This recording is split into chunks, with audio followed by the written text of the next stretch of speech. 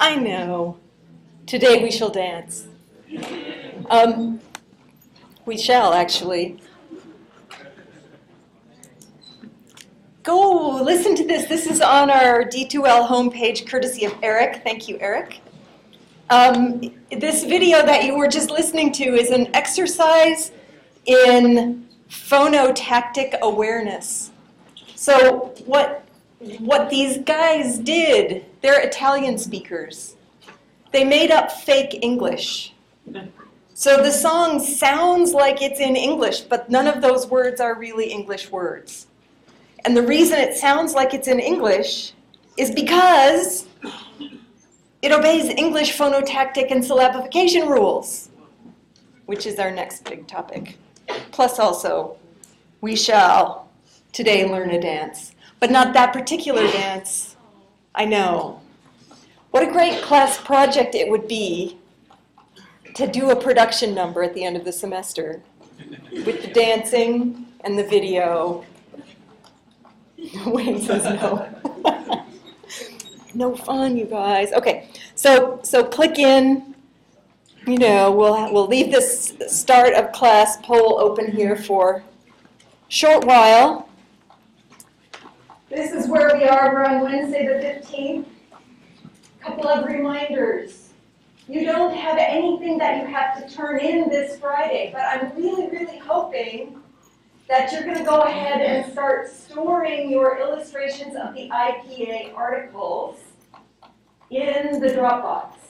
Because next week, to have a successful and timely Field Notebook 2 submission, you need 2 files in the Dropbox. You need your Field Notebook 2, and you need your illustrations of the IPA article. At least the first page of it. Better yet, if you can just upload the whole PDF. So far, one person has done so. I didn't check to see who it was, but that person gets the happy face double stars for the day. You might be waiting to get feedback on your homework too. That's fine. But I encourage you to go ahead and upload that article to the Dropbox for Field Notebook 2 as soon as you can, because then you won't forget. Another couple of logistical announcements. I need to cancel my office hours for today. I apologize. I have this series of meetings that take me until I'll be done at 7:30, but they kind of start very shortly after class. So I need my couple of minutes after class to post things for you guys, and then I'll be off and I'll be unavailable. If you do want to talk to me, you want to make an appointment, please send me an email, and I will find a time when we can meet. Okay? What else? Your readings are ahead of us. So you should now be reading the chapter called Morphology, if you're keeping up with the syllabus. In lecture, we're a little bit behind the syllabus. We have yet to finish phonotactics and syllabification. In fact, we really haven't discussed phonotactics yet together. But I'm not worried about that too much because I know you guys, some of you, I've met you, You're smart. You can read. All right. Enough said about that. Okay, so let's see. What else do we want to say? Now, this person whose cat it is. Collie. Her name might be Elizabeth. Is this person here? She signs off her email messages using her last name, which is spelt Kahle, which I think might be Collie. I don't know, and either she's embarrassed, so she's not going to wave her hand and say, "Call me, Lord," or she's not here. But whoever she is, she has a cat named Jeannie, as in I dream of, and that cat is sanguine about exams. We have an exam coming up. Now it's after field notebook 2. But I just thought I'd take the opportunity to remind you that there's going to be an exam. I call it exam 1. You can call it our midterm exam. We have 2 exams this term. It is going to be available in D2L. So the exam will work sort of like a quiz, sort of like your reading quizzes work, except that it opens at 8 a.m. on the Monday of the week it's due, and it closes at midnight on the Friday of the week it's due. There's no time limit within that, but it's only going to be open for those 5 days. And it focuses on material we've covered in lecture. So if this exam turns out to be like previous exams I have used for this class, and of course we write new ones every term, so if you have one from the whole semester, it won't help. I stick maybe a couple of readings questions in there at the beginning just to double check. And then 90 to 95% of the points on the exam come from lecture. So resources you want to be able to have access to include your brain, your memory cells, plus also, I know that's uh-oh for me too, plus also the lecture slides, the podcast, the posted class notes. Yes, sir? By readings, do you mean represented notes or fish off the fountain? Both. Both count as readings. So most of what's going to be on the exam will come off of those lecture slides, lecture notes, and our memories of what actually was said. Okay. So it opens on the 27th at 8 in the morning. It will do that. And it will close on Friday evening at midnight. Now, we haven't necessarily noticed a problem from the fact that D2L normally reserves the period from 10 p.m. until midnight as possible maintenance to D2L time. And what that normally means is that D2L runs just fine on Fridays, 10 till midnight, and you never know anything had happened. But sometimes it means that D2L performance is poor between 10 p.m. and midnight on Friday. So I just want you to be alert to this in advance. Don't wait till midnight on Friday to finish. Okay, you have a week. Save your work as you go along. If you get shut out at the end because the maintenance window happens, I can go in behind the scenes and submit your exam for you as long as your answers are saved. But if your answers aren't saved, I can't help you. So please try to make sure you've got everything in there, at least on a first pass, before 10 p.m. on Friday. And then hopefully you have the last 2 hours if you want to use them. For me, my brain does not work after 9 p.m. To the extent that it works before 9 p.m., that's debatable too, but there's a drop off. So I wouldn't be in there at that time anyway, but you might, okay? So just, be aware.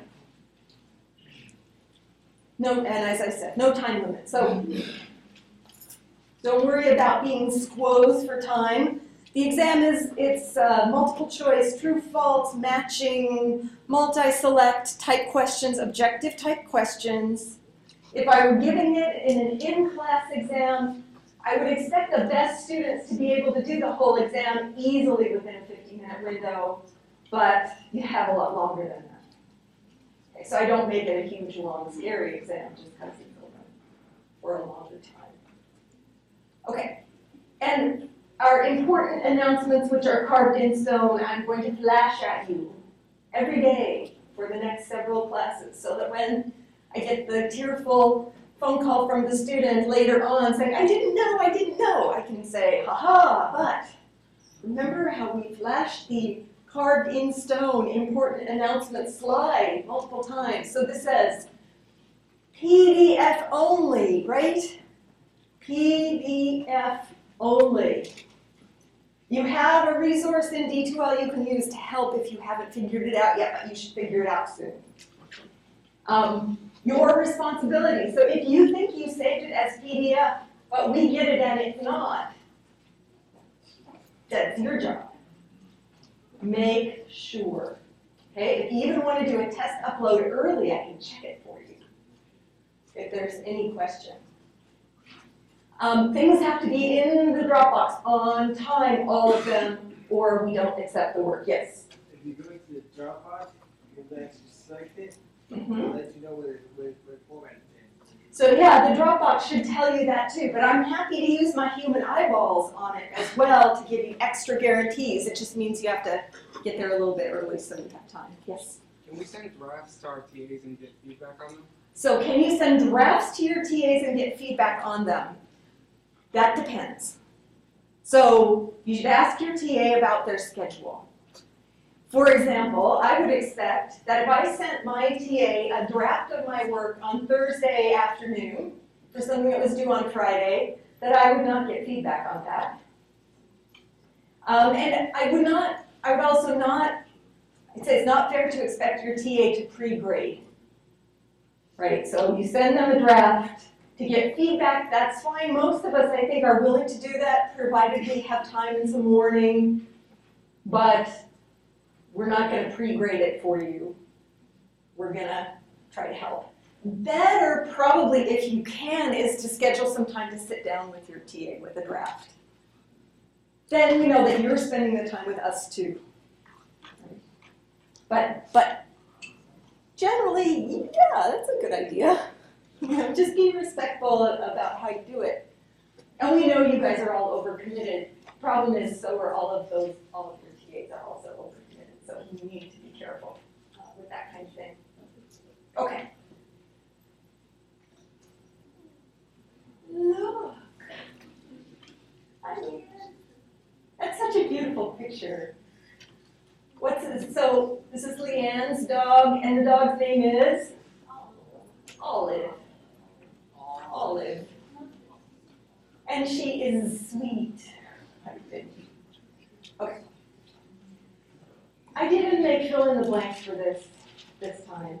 I'm just saying it to you. I think you should have gotten out of our lecture last time. I think you should now know how to go about building your consonant inventory and how to put it in the chart, right? We did an example. You know that the chart we're looking for this time is the kind of chart that has the places of articulation and the manners of articulation. It's not a 3x3 table like you had on field number 1, right? And you know that you have to have some sounds where you've got two symbols showing up in the same box in the chart, and that's because those two sounds are distinguished only by either voiceless, or else aspirated, plain, glottalized. Those are the choices you can choose from. You have to have one, and whatever you choose to use in your system, that's what you're providing us minimal pairs for. So when I get the question from you that says, how many minimal pairs are we required to have? What am I going to ask you? How many pairs of sounds do you have in your inventory that differ only by voicing? Okay, so that'll be different for different students. But everybody has to have at least one. And then in the vowel inventory, we talked about putting together a vowel inventory. And I said your vowel inventory for this assignment needs to use one of length or else tone or else nasalization, in addition to identifying the vowels by their vowel quality, aka the vowel place of articulation. And so whichever of these you pick, length, tone, or nasalization, that's what you need minimal pairs on. Okay? Okay. That's what I think you should have gotten out of that. You'll notice that Olive sometimes sleeps with her little friend, who is called Elephant. She's little. Or he. She. Okay. Can you change your mind about your sounds? Yes.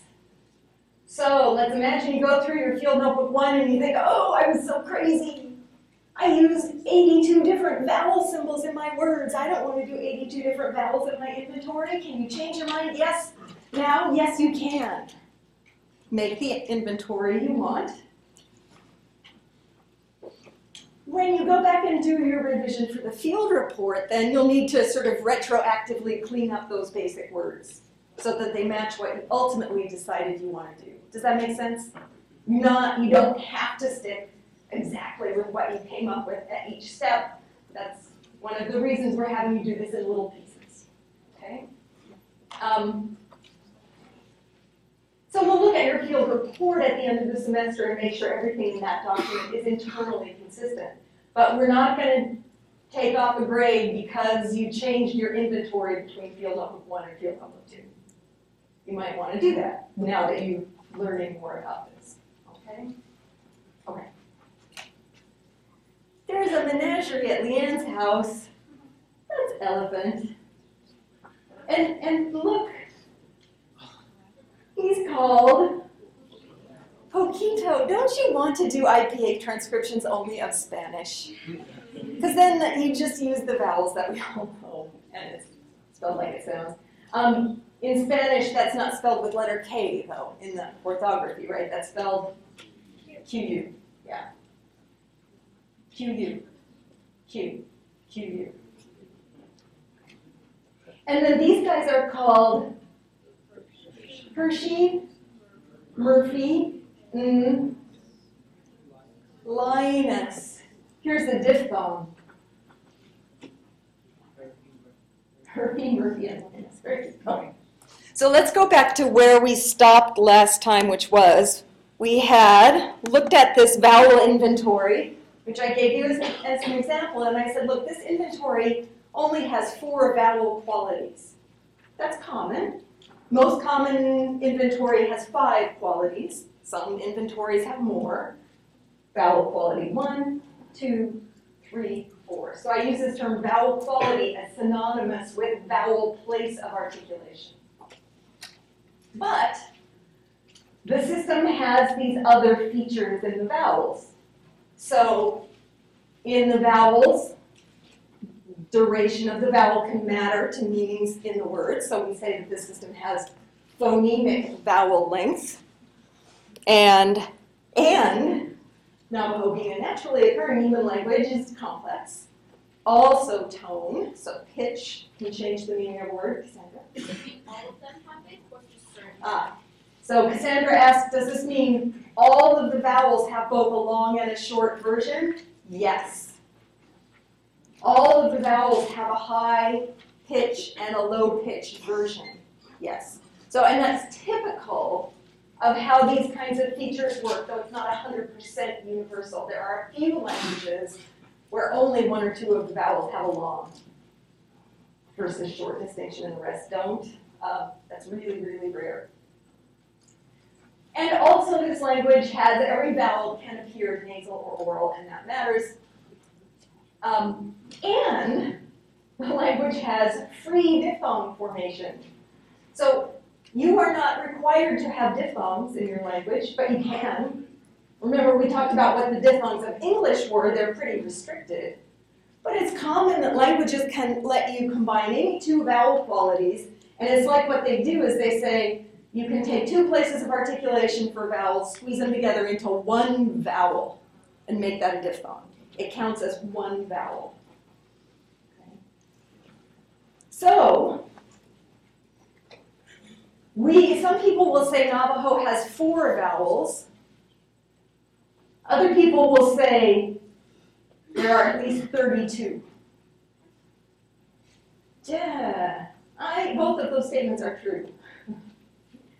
So I would say it has 4 vowel qualities plus other features. Your language will have some number of vowel qualities plus at least one of these other features.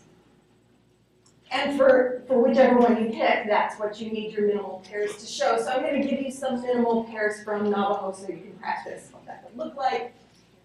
And actually, let me start by giving you what would be the minimal pairs in English should English have such a distinction. So let's say this together. We have bead, bead. It still means the same thing, right?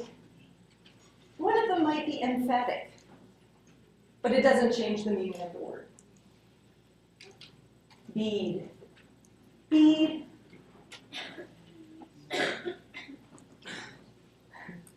Everybody should do this one so we can practice our nasals. Bead, bead, bead. Just sounds like you've got a weird regional dialect or something. Bead, bead. So neither of those features is phonemic. None of those features matters in the English vowel system. Those aren't minimal pairs, right? They're pairs, but each pair is really the same word twice. The meanings of the words don't change. In Navajo, here's a triplet. Now, this has some funny looking things, so let's practice saying the words. This is ye, ye, and that's cha, but it's ejective, so we want to say cha. Yeet, id. Yeet, id. He is scratching it. If we make this vowel long, we get yeet, id. Still a verb about scratching, but who's doing the scratching? We, us, 2 of us. Right, right. And what if I say yeet, id? Yeah, so now it's first person. So that's a minimal triplet. You see that the words mean different things. Secret preview. This also means that in this language, the phonological property of tone acts like a morpheme. It has meaning. Save that. Don't worry about it for field notebook 2. We also have this minimal pair. So we have cha and chomp. And if we were Navajo, we would all be embarrassed to say the second one. Right? Because they're not the same at all. So the nasalization distinction triggers a difference in meanings of words. All right. Marika. There you are. Yay. Last time we had or maybe 2 classes ago, we had one of your dogs featured, but now Marika has another of her dogs is an adorable face. So the last step in your field notebook 2 is you need to think about the rules in your language that restrict how you can combine these sounds together when you build words. So far, all we've said to you about that in lecture has been, try to make sure you can pronounce what you write. So we want to explore a little bit more closely what it means to be pronounceable. And it turns out that what counts as pronounceable varies from language to language based on the rules that particular languages have for the combinations of vowels and consonants. So I'm going to close the opening poll, and I'm going to start you a new poll here in a second. Okay. So here is a sequence of sounds. The sequence of sounds is, say it with me, oh. Now imagine that's a word. Is that a pronounceable word? If you think it's a pronounceable word, click 1 for yes. If you think not, click 2 for no. Please, in the next 3, 2, 1.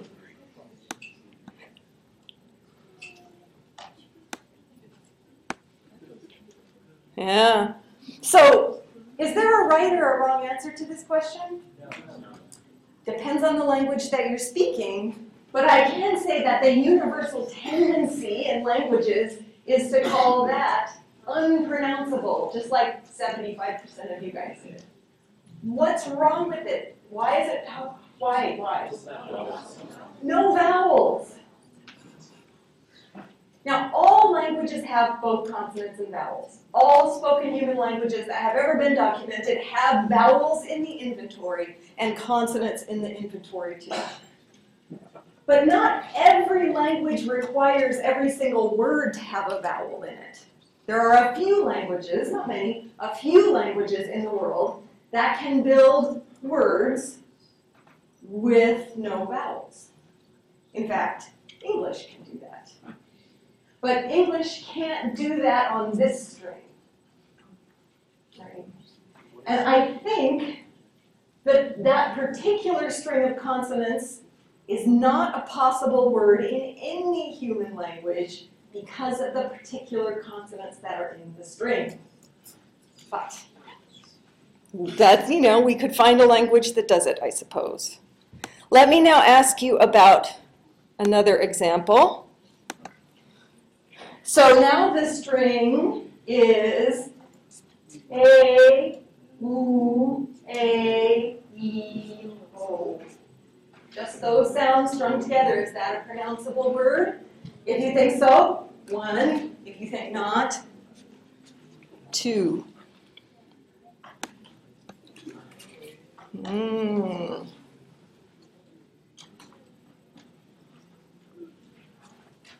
And in the next 3, 2, 1, if you haven't made a decision, just pick.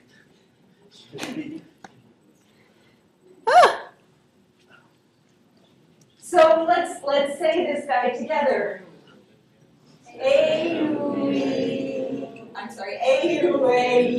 A-U-A-E-O, A-U-A-E-O. Okay, so we're making vowels. Pronounceable. Do you hear though how when you go from A-U, you get a ya? That's a glide. When you go from ooh-way, see what glides do?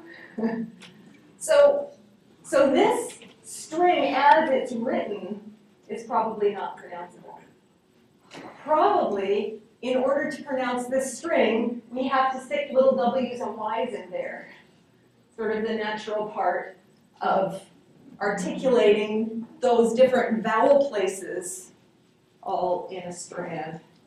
So we have something that's all consonants, that's generally not good. We have something that's all vowels, that's generally not good. Now, let me give you an example.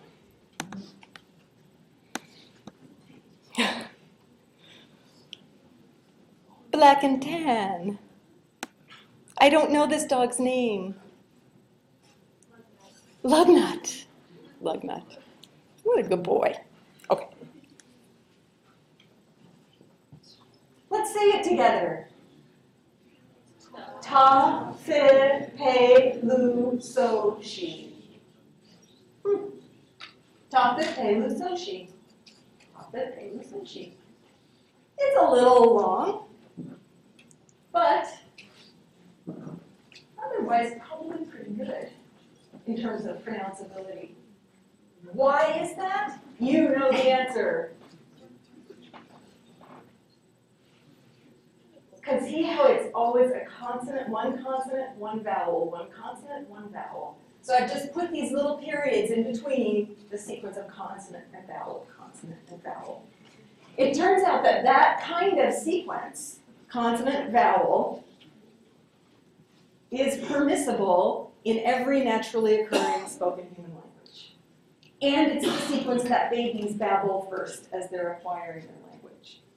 So there's something really special about 1C, 1D, in that order. What's special about it, I'm going to claim, is that it's syllabifiable. It's syllabifiable.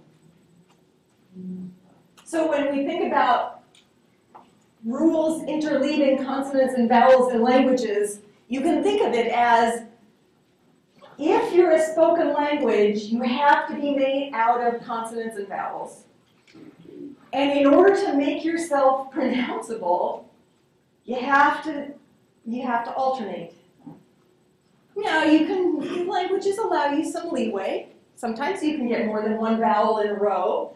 If you get more than one vowel in a row and it counts as one syllable, that's a diphthong. You can get two vowel qualities in a row. One syllable is a diphthong. You, in some languages, can get three vowel qualities in a row in one syllable. That's a triphthong. That's as big as they ever get. No language allows more than three vowels together inside of one syllable. Okay? Consonants, we have some more leeway with cross-linguistically. So we can explain this set of facts about how many consonants or vowels you can get in a row in words in any spoken language by positing this thing, the syllable, and saying, if you're a word, you have to be at least one syllable. Okay?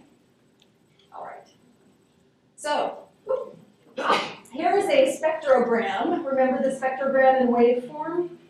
I want to now try to convince you that the syllable has an acoustic purpose, not just like rules for interleaving C's and B's for articulation, but also for acoustics. This is a snippet of some dude's political talk. I don't even care what it was. This says behaviorally incorrect as they may be, sartorially correct. I don't care what this is. What I want you to notice is that there's pulses. Loud, soft, loud, soft, loud, soft. Remember that there's the waveform, same information shown in the spectrogram where we get the pitch as well. Either way you look at it, human speech comes in these pulses of acoustic energy. And if we look more closely at a subset of it, you can sort of track those pulses, and each peak, roughly, gives you the peak of a syllable. So acoustically, what syllables allow you to do is they allow you to alternate loud with soft, which gives language rhythm, which we know you need. And it allows you to hear all the sounds. If you put a whole bunch of soft things in a row right together, it's really hard to hear the edges of them. If you put loud things in a row all together, it's really hard to hear the edges of them. So you syllabify. And I just want you to become comfortable with this kind of, because that's going to be the form of our dance. That's where our dance is going to come from. Now, syllables in all spoken human languages pay attention primarily to a particular kind of loudness, which is the kind of loudness I will call sonorant energy. You know the word sonorant already. The sonorant sounds are the vowels, the glides, the liquids, the nasals. Those are manners of articulation, right? Those manners of articulation give us sonorant energy. The sonorant energy it's the kind of acoustic energy that comes in these formants, with formant structure. So remember, what formant structure gives you is the kind of sound you can sing and hear a clear pitch on. It's sonorant energy in particular that syllabification seems to care about. So, what has sonorant energy besides these dogs? To make sonorant energy, you have to have free airflow. That's what these things do. The decorative detail to that is that for some reason nasals work really well for sonorant energy too. Right? So it's the manner of articulation categories that tell you whether or not a sound is sonorant. And in particular, the most sonorant thing in the world is a vowel. Diphthong, triphthong, vowel. Sonorant, sonorant, sonorant, sonorant. After vowels, the next most sonorant things are the sonorant consonants, the nasals, the liquids, and the glides. And the things that are sonorant happen to also always be things that involve vocal fold vibration. Does that make sense when you think about it in terms of singability? That vocal, that's what's giving you the pitch. Okay. So your plosives, your affricates, your fricatives, those do not give you sonorant energy. Okay, let's learn our dance. What languages do is they organize acoustical energy into pulses of sonority that are usually surrounded by edges with less sonority or without sonority. So a syllable, acoustically, is a thing that has a peak of sonority. Here's the peak. And has edges, less peak, edges. That's our dance. You can do it seated if you want. So let's dance the sonority of syllables. You can just use your arms, or if you want to stand up, you can use your whole self. Low versus up. Yeah, there you go. Good. Okay. I'm going to give you some syllables to dance, and you'll tell me if they're good or not. Pat. This is pot. So, pot. Nice, right? Lark. How about paw? Lovely. How about up? So up.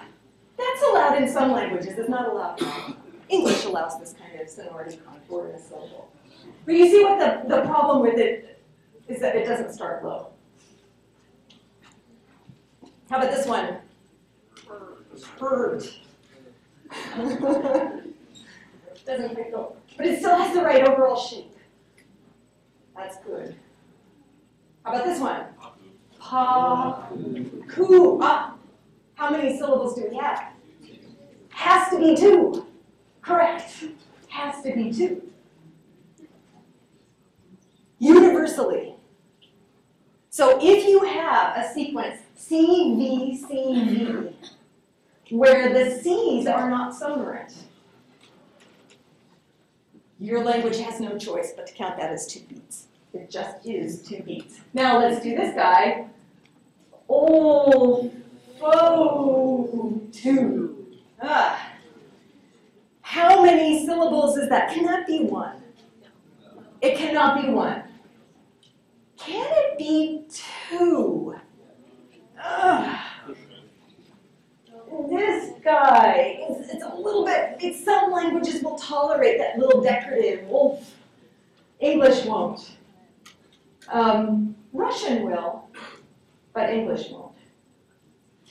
This guy is a vowel, so it's a pure peak. It's got a plosive and then another vowel, so there have to be at least 2 syllables in there. You see how you can now map your IPA onto syllables? Some of your words are going to be straightforwardly mappable with only 1 right answer. Other of your words are going to be where you can choose. Is that 1 syllable? Is it 2? How many is it? Oh, and I said must be 3, but it's actually not. Possible it could be 2. Okay. The wolf pup has sonorant energy. So, somebody in this room is going to recognize these words because I stole them from an actual field notebook 1. What you should know is that this crazy symbol is a vowel. It's a vowel that is the unround equivalent of the mid-back tense vowel O. So if you can make an O with your lip spread, Oh, that's that. So, I'm not good at it, but I'll try this with you. So, pa. First thing I'm going to do to that when I'm trying to explore its syllabification is I'm going to change it into CV notation that helps me to see what's going on. So, how many syllables is this word? 2, correct. And what's the shape of each syllable? Shape. So in our dance, the shape is okay. But in CV skeleton talk, the shape of each is CV. CV. So it's got 2 CV syllables. Now how about this one? That's an ooh. That's not around. Ooh. If you speak Japanese, you've got that. Now, so, the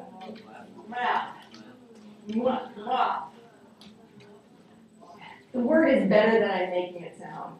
So if you're here and you made this word, don't feel bad, I'm not saying it right. Here's a case where we have some play. We know that this word is at least 1 syllable long. Might it be 2?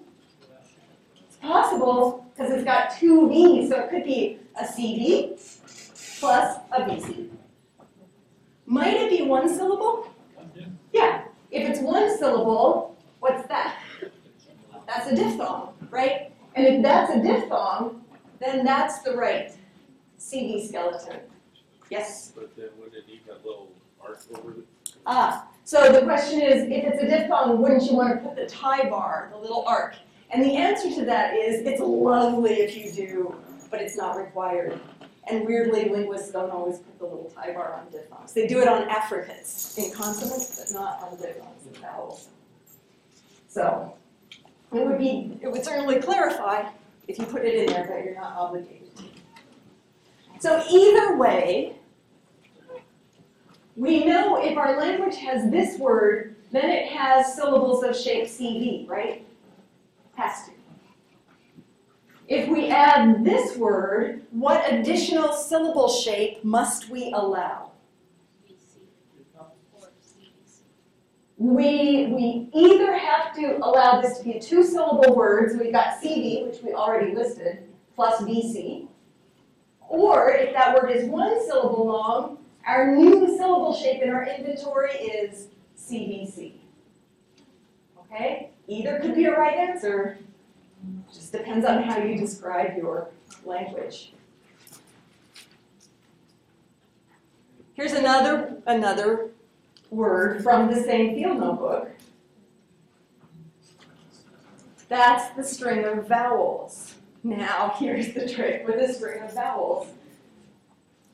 You've heard that when we say those strings of vowels, if they're not diphthongs, we tend to put glides between them. So, and we also know that languages can have monophthongs, they can have diphthongs, maybe triphthongs, but never quadriphthongs. I spit. So that can't be 1 syllable. Could it be 2 syllables? It's possible. Triphthong plus monophthong. Could it be 2 syllables? Or it could be, this is a triphthong plus monophthong. Could it be 2 syllables? It could be 2 diphthongs. Could it be 3 syllables? Sure. Could it be 4 syllables? Sure. So you've given yourself many, many right answers to choose from, but you've also given yourself some wrong ones. Can't be 1 syllable. Now, let's imagine, though, that this word really is a word in the same language as all of these. We're going to have to add a new syllable shape to our inventory, right? What's the syllable shape? V, with no C. There's no consonant in the word, so that means we have to have syllables that don't have consonants in them. Some languages allow that, not all languages do. So this is how you work from the words you've already built looking at the material and the readings about syllable structure to try to say what the syllable structure is in your language. And we have some vocabulary that you can use for this.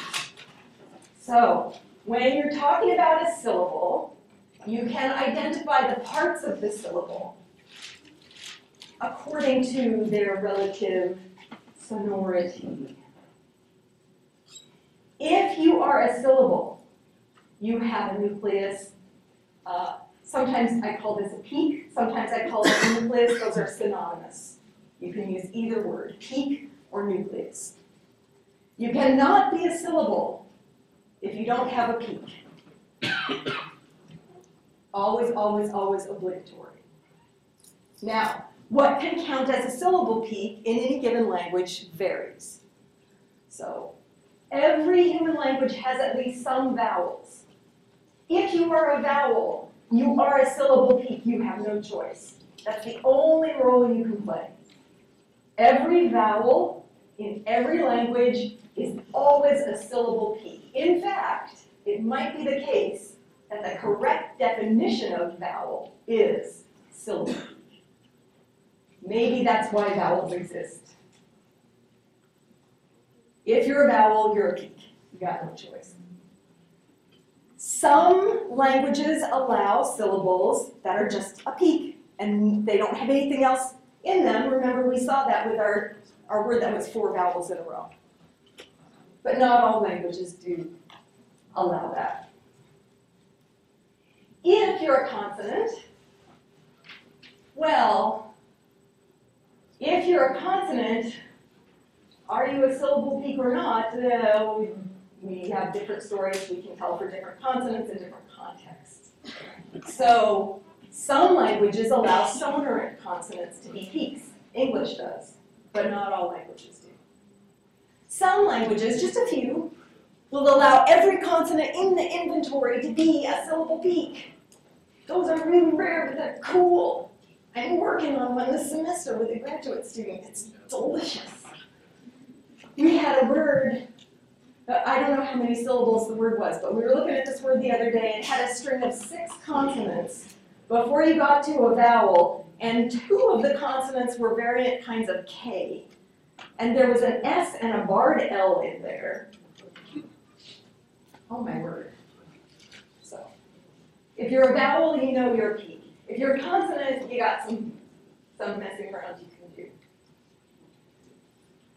Think about words that would be 1 syllable long in your language. Maybe you invented some of those. If you did, they're really, really handy. Because if you've got a word that's 1 syllable long, and it has a vowel, and that vowel is preceded by a consonant, then you know that that consonant is not the peak of the syllable. It's called the onset. So if you have a consonant that's in the syllable, and it comes before the peak, the term for that is onset. And some languages allow consonant clusters to be in that position. So in English, we have words like plow, 1 syllable, pole, onset. Ow, diphthong peak. Right? All languages allow at least some syllables to have onsets. Remember how we said CV. CV is the universal syllable. So onsets are good. You should be able to allow 1 consonant onset. Not all languages allow clusters in an onset. If you have 1 syllable word and it ends in a consonant that follows a vowel, then you know that that ending consonant is a coda. Okay? And you can combine the coda and the nucleus together and make a constituent called a rhyme, which I will tantalize you with. But in order to understand what a rhyme is and why it's called that, what I want you to do between now and next time is think about words that rhyme with each other. 1 syllable words are best. try to think about all different one-syllable words, and which ones rhyme with each other, and how do you break a rhyme, and then we'll use that to identify this constituent rhyme.